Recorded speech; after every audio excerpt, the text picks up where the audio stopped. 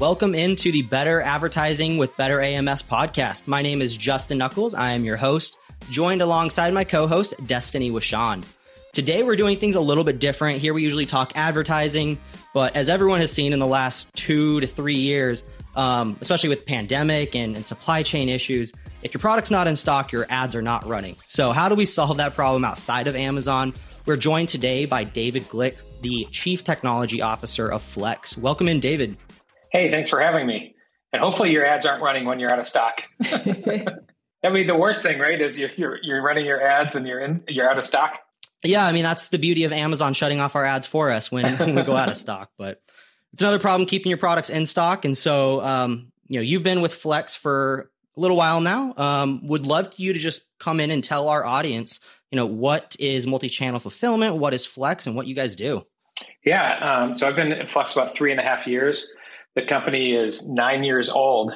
And I'll tell you the origin story, which is often the best way to talk about what we do, is my boss, Carl, who's our founder. He was at a cocktail party with a guy who was an Amazon seller, and he had his private brand of barware. So, coasters and glasses. And he said, I'm about to sign a 5-year lease for space I don't need, because I can't get a 1-year lease for 20,000 square feet. I have to get a five-year contract with a 3PL for 100,000 square feet. And I don't know what I'm going to need in 5 years. So if you could solve that problem for me and get me 20,000 square feet for 3 months to stage inventory going into Amazon, I'd be your first customer. And so that's how we started. And the idea is 3PL business, or logistics generally, is a very batchy business, to use the Amazon terminology. Big upfront capital, long-term contracts. And we want to move closer to single piece flow, where you can move in and out of warehouses on a monthly or 3-monthly timescale. And as your demand changes, you can change your warehouse configuration. And so that's the upshot of Flexe. Exactly. Flexible planning, month to month, be scrappy, right? Out of curiosity, something that we saw is, when all of the supply chain issues first hit and Amazon was, putting a lot of limitations in place, everything that was going on with COVID, a lot of our brands were trying to shift really quickly to 3P or 3PL and focusing on kind of that fulfilled by merchant model. How do you forecast demand in everything that's going on now? Our brands are struggling to do it. Have you been able to do it, or anything that you found worked well? Yeah, forecasting's hard. When I was at Amazon, I ran the pricing system, and the guy next door to me, this guy named Dilip, and he ran the forecasting system. And I'd say, I'd much rather have my job than your job, because looking into the future is hard in the best of times. Yeah. But then add, 6 to 12 to 18 weeks sitting in the harbor at Long Beach, and add the Fed's raising rates or they're not raising rates, and we've got a war, and all those things make it almost impossible to forecast. And so what do? One way to think about it is it's much easier to forecast short distances. Mm-hmm. And again, there's ups and downs to this, but if you have to bring everything from China and you have a 6 to 18 week lead time, that's very hard to forecast. If you've got some onshore inventory in California or in Texas or wherever, you just have to forecast to the replenishment lead time rather than the vendor lead time. And, that has the downside of having to hold inventory. Right? Nobody wants to hold inventory. And so I think we're moving from sort of just-in-time inventory to just-in-case inventory. I think that's the cliche people are talking about. And then you have to balance, can I afford to hold that inventory versus can I afford to be out of stock? And when the underlying circumstances change, that calculus changes. Yeah, definitely. I mean, again, back in my private label days, I used to sell supplements as well. And we had some great suppliers who would actually just hold inventory that we had already purchased. And, the second we called them up and said, hey, our Amazon inventory is low, can you send some into a distribution center? They'd send it right in. So it's essentially you stepping into that role now. Again, with Flexe, you have brands who are saying, I have this problem. I've got all this excess inventory right now, but I don't want to sign a 5-year lease because in 5 years, I won't have this excess inventory. So, how can we either store that inventory or move it around in a way that works much closer to what you need rather than the traditional model of big batches, high capital, long-term contracts. A key piece that I think that I would really like to highlight is you stated, what's more expensive, holding that inventory and having it just in case, or the loss of rank and the loss of not being in stock and all of those missed sales. Because you're not just missing sales. It's not necessarily like a retail shelf where if you're not there, you're not there. You're actually missing future sales as well, because when you're out of stock, you're typically going to have a much lower rank when you return, and then you're going to have to spend more in ad cost, and it's a whole uphill battle.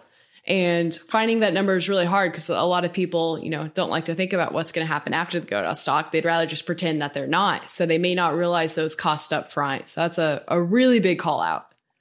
Yeah, especially on Amazon, where you have like the only true competitive marketplace where you have infinite number of sellers, or, 10, 12, up to 100 sellers on a single SKU.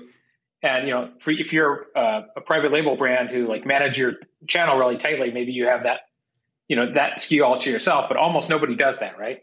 So you have other sellers who are going to pick up the sale, or you're going to say, oh, I don't want this color duct tape. I'll buy this other brand because, the blue one's out. So I want the silver one. Yeah. And that's not only lost sale, it's a lost downstream value, right?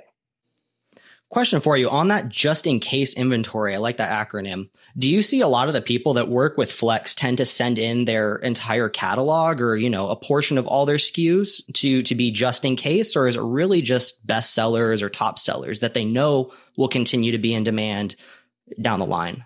Yeah, I want to make a caveat, which is sort of a mismatch with this podcast, that mostly we are working with enterprise clients. Yep. I won't name them, but we have 6 of the top 10 retailers and big CPG companies. And one of the things that we found, or we believe is the future, is that some of these even big retailers are running a single warehouse in Tennessee or Kentucky. And so they have 3 to 7 days or 3 to 10 days delivery time. And so, one of the things we believe is a killer app for Flex is to say, take your top 10% or 20% of the SKUs, push them, forward deploy them, just like Amazon does. And maybe you want to build a 3-node or a 5-node or a 10-node network to drive down transportation costs and improve transit times, which will, drive, we know that faster delivery drives sales, both on Amazon and off of Amazon. Yep. And so, I always think of the Maytag repairman sitting in the Tennessee warehouse. You guys know that reference? Or am I too old? Unfamiliar. There's a Maytag used to run these ads that had the Maytag repairman would just sit around because their washers work so well. He didn't have anything to do. Yep. And so you think about if you push out all your fast movers and then you have a single box in Tennessee, which has all your slow movers, you can have like one person in the warehouse who walks around and does one pick wave a day and sends those out. And, I think Amazon's even built a low capital warehouse for slow movers. And exactly this reason, because they're robotic FCs, which they spend hundreds of millions of dollars per box on, they are optimized for outbound, right? They want to amortize that over outbound shipments with FBA or first party. And so they want to keep slow movers out of there. And that's why you see AWD, which is Amazon Warehousing and Distribution, which is something we did a similar program for, where you're staging inventory. This may be a solution to your sellers who are bringing lots of inventory in, right? You stage it in a low capital warehouse and you can bring 6 containers in. Amazon only wants 2 pallets, right? They don't want 10 weeks of cover. They want 2 days of cover. And so, and I think this will work well with Amazon as they build a vertical integration. You bring 6 containers in, store it in ONT 8 or whatever is, ONT 23, I guess now. Yeah. Store it in one of those warehouses, and then your replenishment lead time is how long it takes you to get on a truck through an IXD into a warehouse. And so I think that's a very powerful way of storing your inventory, because it's $10 a pallet a month instead of 90-ish. Yeah, the fulfillment costs in Amazon, like you said, they're limited, first off, but second off, it can get costly if they're sitting there long enough. So huge benefit upside. Yeah. I wanted to talk a little bit about some of the product offerings that you have at Flex. To name a few: flexible fulfillment, rapid replenishment, and inventory overflow. Can you just give our audience maybe a little bit of a insight into those, an elevator pitch, if you will, to what those look like? Yeah, so those are some fancy names. One of the interesting thing is we saw a lot of our quote competitors popped up to be FBA clones. Deliveroo was the one who got the brass ring, right? They made off like bandits. But you got ShipBob and ShipMonk and ShipHero and ShipStar, FlowSpace, Store, all these folks. And they focused really on fulfillment. And what we've done is focused on fulfillment and distribution and capacity. And what does that mean? Fulfillment is what we all, think about first, is sending eaches to customers. Distribution is moving pallets or truckloads from for example, staging warehouse to a fulfillment center, or from a distribution center to stores. And that's the rapid replenishment that you talked about. And then there's inventory overflow, I think is the name of the third program you talked about, or you mentioned. And that's just like, hey, we need to store some stuff. Like we bought 500,000 square feet of drills, right? We got a deal buy and we need to put them there for a year. Yep. And so can you store those for us? And we can turn that around like 6 to 8 days, where traditionally, if you were going to contract with a traditional 3PL, it may take 6 to 9 months to set up a warehouse and configure it correctly and buy your Manhattan warehouse management system and all this thing. And so, what we've tried to do is focus on being nimble for fulfillment and distribution and capacity. And, I think it's going to be interesting to see in the future, what happens with fulfillment. Because when I was at Amazon, 10 years ago, we had a product called Web Store. I don't know if you all remember Web Store. We shut it down, but it was basically Shopify. Mm-hmm. It was, you can have your own website, and we'll charge you whatever 2 to 3% to take payments and fraud and this thing, or you can sell on Marketplace, MAT. And what we found is that almost no brands could get enough traffic to drive people to Web Store and make it profitable for them or us. Whereas Marketplace, that's where all the traffic is. And so enter Shopify in 2013. Actually, Amazon, when we shut down Web Store, sent customers to Shopify, sent sellers and said, we think you should use Shopify. And, they've had, lots of successes, Dollar Shave Club and Harry's, and all these folks were very successful when it was a $5 CAC on Facebook. Today, it's a $200 CAC on Facebook. So I have believed and still believe that it's going to be really freaking hard for these direct consumers who are not on Amazon. And you've seen Shopify's market cap dive because you had all these folks who are running on free venture money trying to be the next Dollar Shave Club. And I just saw Packable packed up. That was the number 1 or 2 seller. Yep. And I'm sure you all know 1,000 sellers who've had to, who are struggling.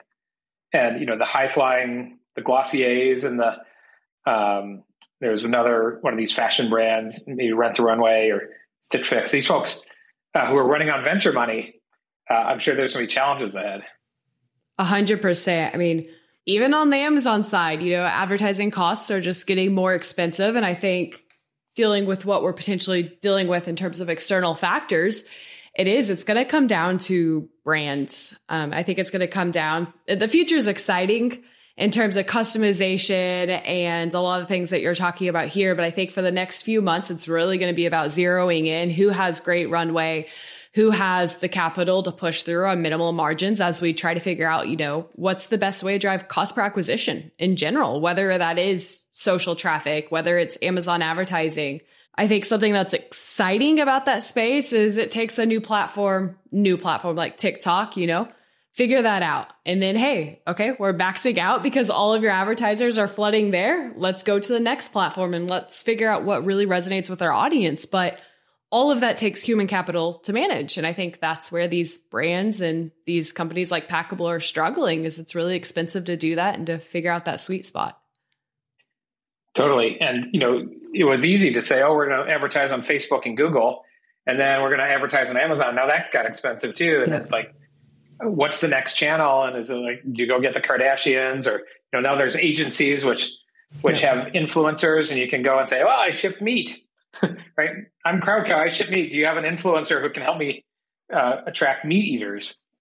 And so on. And that may be a good place to get into, right? Is, how do you make it easy to transact with influencers.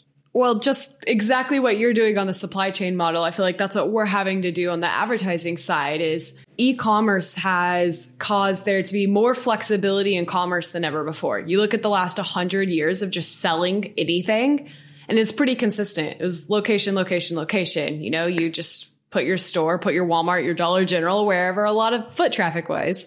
Nowadays, it takes Amazon rolling out one new initiative to completely change someone's business model, or a service like TikTok to completely overcome Google in as quick as they did. So I think that's really exciting, but it's really putting pressure on all of these companies that have been like very systems oriented, you know, very much focused on their retail game are now being thrown off because they need to be a lot quicker. They need to make decisions a lot faster and change their organizational structure a lot quicker. Amazon advertising might be the best game in town, but you know, the sellers are being squeezed from both sides, right? Yeah. The FBA fees are going up, the advertising fees are going up, their costs are going up. They were paying $20,000 a container a few weeks ago. Interestingly, like from a logistics standpoint, like I wrote a presentation I'm going to give next week at the Parcel Forum. And I was like, everything's constrained, Long Beach is backed up, this, that, and the other thing. And I'm like, we have to change the whole presentation. Because it's like there's plenty of capacity in Long Beach. There's, UPS is going to be over capacity this year. Yep. We have a freight recession. And so it is, again, going back to what we talked about above, the scrappy sellers who are like, man, the world's going to throw shit at me. And Amazon's right at the tip of the spear of trying to screw me. Not trying to rejigger the algorithms in a way yes, that optimizes for the customer, ideally. The buying customer and drives more traffic to me, but it feels painful when the algorithms change. And I think on the private label brand side, it's a lot of solopreneurs that are in a cash flow intensive business. I mean, most people have read Shoe Dog and they've heard of Nike's story up until the IPO. He was strapped for cash. It's very similar, especially in Q3. All of your money's tied up in inventory. You're trying to maintain velocity. And you don't have the cash flow reserves that the Johnson & Johnson, the Procter & Gamble have. So I think I feel like, Justin, I'd love to hear your insight. You've dealt a lot with this. A lot of what we're doing is just educating that this isn't a solo experience for the seller. This is something everyone's dealing with. And it's really going to come down to, like you said, who's keeping track of your numbers and who's willing to play the long-term game and hit that economies of scale. I mean, I think all brand building is just going to be economies of scale in the future until we have, those very low CPMs again. Yeah, no, I mean, the business has been changing. E-commerce has been changing so quickly in the last couple of years, especially with the pandemic, really putting a focus on e-commerce. But, back when I ran private label, it was very much just in time inventory. So just that one aspect, it's playing the long game, banking on your best sellers and having inventory ready to go as one aspect. But going back to the scrappiness too, and sellers looking for, greener pastures. I think a lot of people are looking to Walmart too. That's something that we did, looking to, cheaper advertising, less competition there. So David, have you guys been working with Walmart sellers? We haven't worked so much with Walmart sellers. I think Deliverr, actually, that was the thing that boosted them, because Walmart has in their contract with sellers that you can't use FBA to deliver goods that are bought on Walmart. And so Deliverr did a deal with them early on, and that sort of kickstarted where they went. I'm curious to know, like, what is the sales for a Walmart.com seller who sells also on Amazon.com?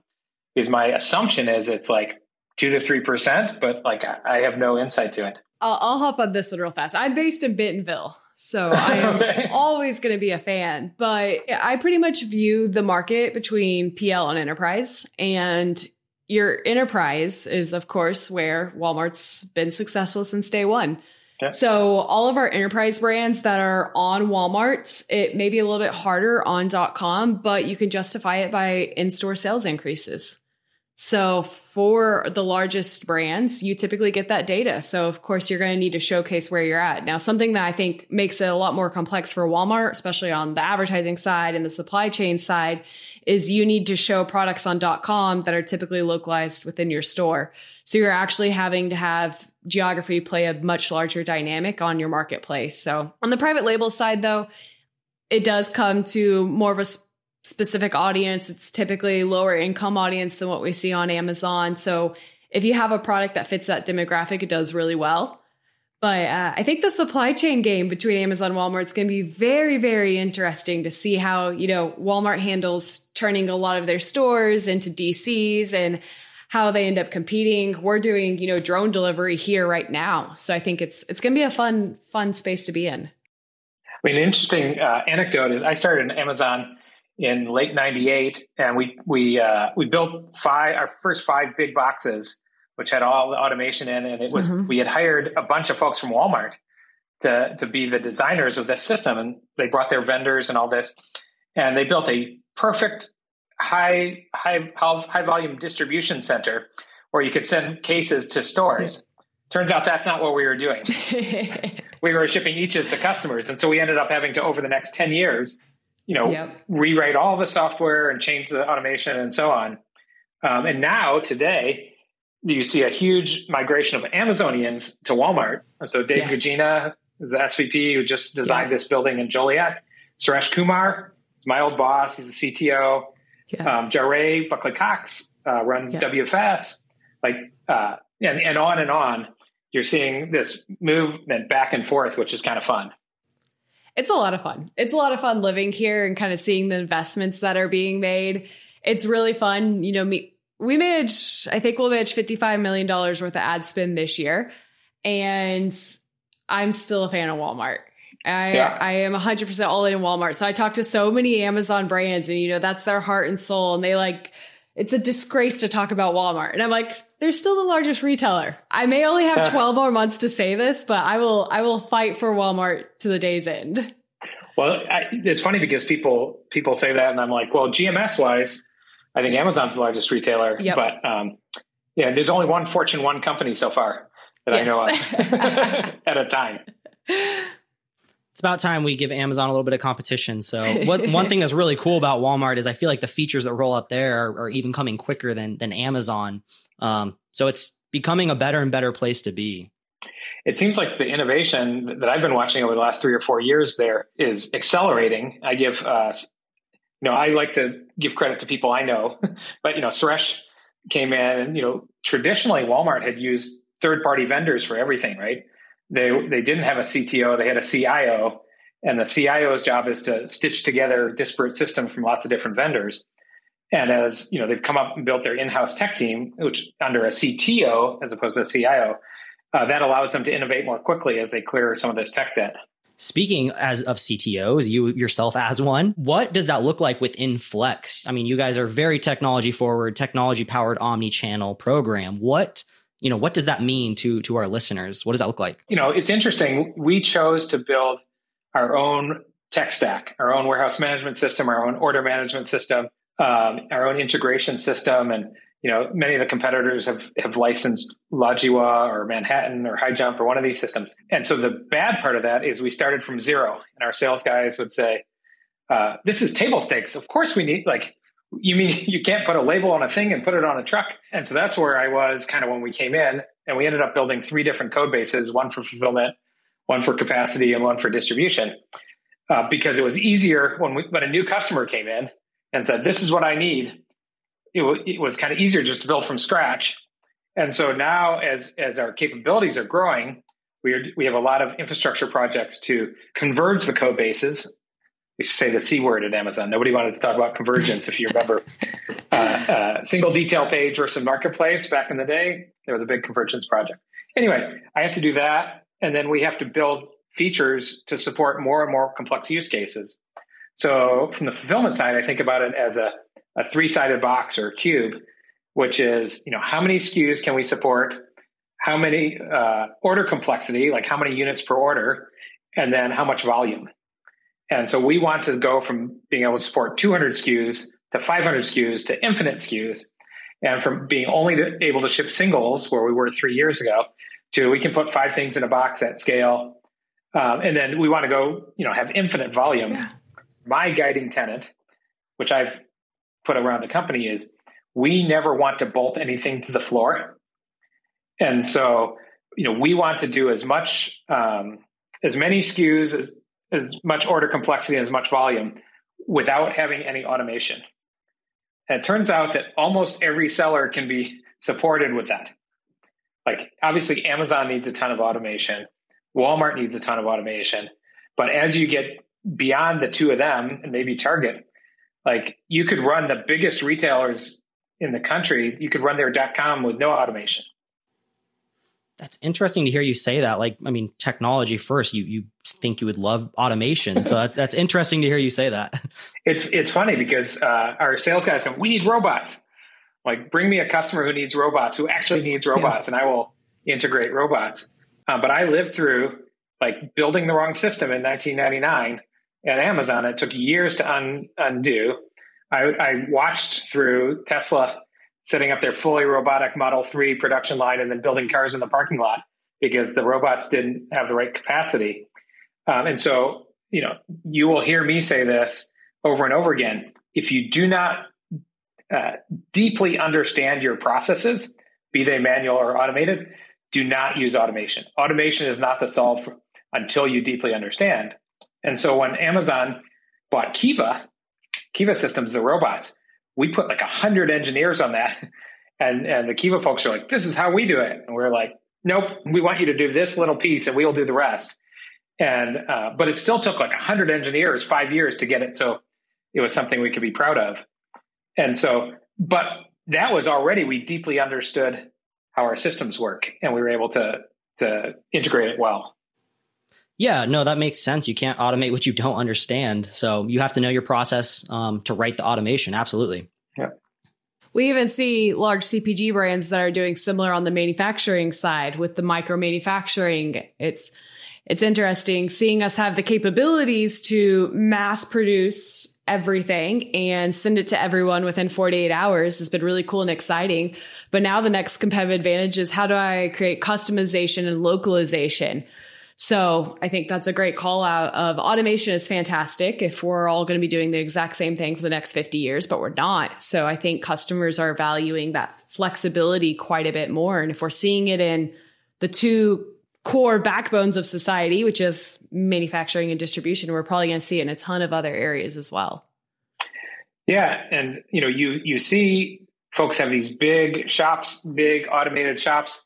I think like Nike has a big automated shop in Memphis or something. And, others have big automated shops and it's not clear that the workers there are happy, right? And that like things are going well. Yep. I don't know. And so you're like, our theme is like, don't have like one high volume big box, which is hard to run and you have to impedance match the output from picking into the input of packing. Build 10 small boxes, which are all easier to run and reduces your last mile. And that's a winner much more than shipping everything from a hard to run, long zone intensive center of the country. And so, until Flex, that was cost prohibitive because you had to like go sign up with a bunch of different 3PLs or lay your own concrete, which is what Amazon did. With Flex, it's no longer cost prohibitive because there's no fixed costs and no long-term contract. But it's funny because we say, seems like a no-brainer. But then it turns out, you have to ship inbound to 10 different buildings. True. And so your buyers have to cut POs to your vendors to 10 different buildings. And you have to still try to fill the trucks. And so, as you remove one layer of the onion, the next one pops up. And so that's something for your listeners to think about is like, how do I forward deploy? And, without capital, and then do I have the systems to do that?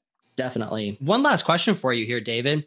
I love your leadership approach. I've listened to your approach to, you love to hire firefighters. I think you said you like people that run into fires that don't run away from them. Between that and your approach to logistics, who are some of your, favorite podcasts or people you like to listen to that, we could bring on the podcast and pick their brain? That's a great question. Rick Watson, Rick, right? I'm sure. The Watson Weekly is a podcaster who he and I did a presentation together. I'm sure you've run into him from time to time. From a leadership perspective, there's a guy named Ethan Evans who left Amazon. He was a VP as well, and he's now a leadership coach. He's got many of, I would say, probably the same opinions as I do in terms of how do you develop great leaders and how do you coach and empower. So those are two examples. I was listening to the Pivot podcast with Kara Swisher and Scott Galloway, but it sort of turned into like just complaining about Facebook and Elon. So I stopped listening to that. That happens across all social platforms, it seems. That's right. And then I've been listening to the All In podcast, which is a bunch of tech bros, who made a bunch of money when they were young, being venture capitalists or working at Google or something. And, that's interesting. But, actually, I've started listening to this Audible book, which I recommend highly. It's called The End of the World is Just the Beginning. And it's by a guy named James Zeehan.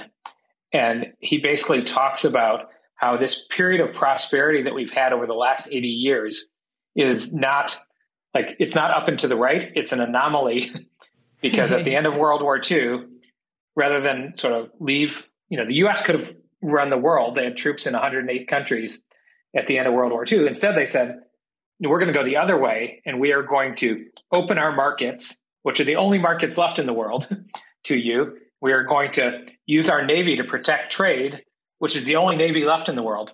And that has led to this huge economic explosion because everything's free to ship, right? You can ship a pair of shoes from China for 11 cents. As that has led to the globalization, as a variety of things happen, labor shortages, the world is not not reproducing at a sustainable rate. All of these things, fuel shortages, the war in the Ukraine, are leading to bad things going to happen. I kind of leave it at that. Definitely some new podcasts and books to check out. I always love asking that question and getting my listening list put together. So it's great content. Appreciate that. Yeah, my friends were asking me if I got a Amazon Associates affiliate fee for recommending that book.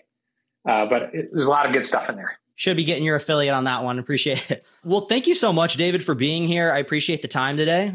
We would love to have you back on at another time. But for now, appreciate it. And you have a great rest of your day. All right. You too.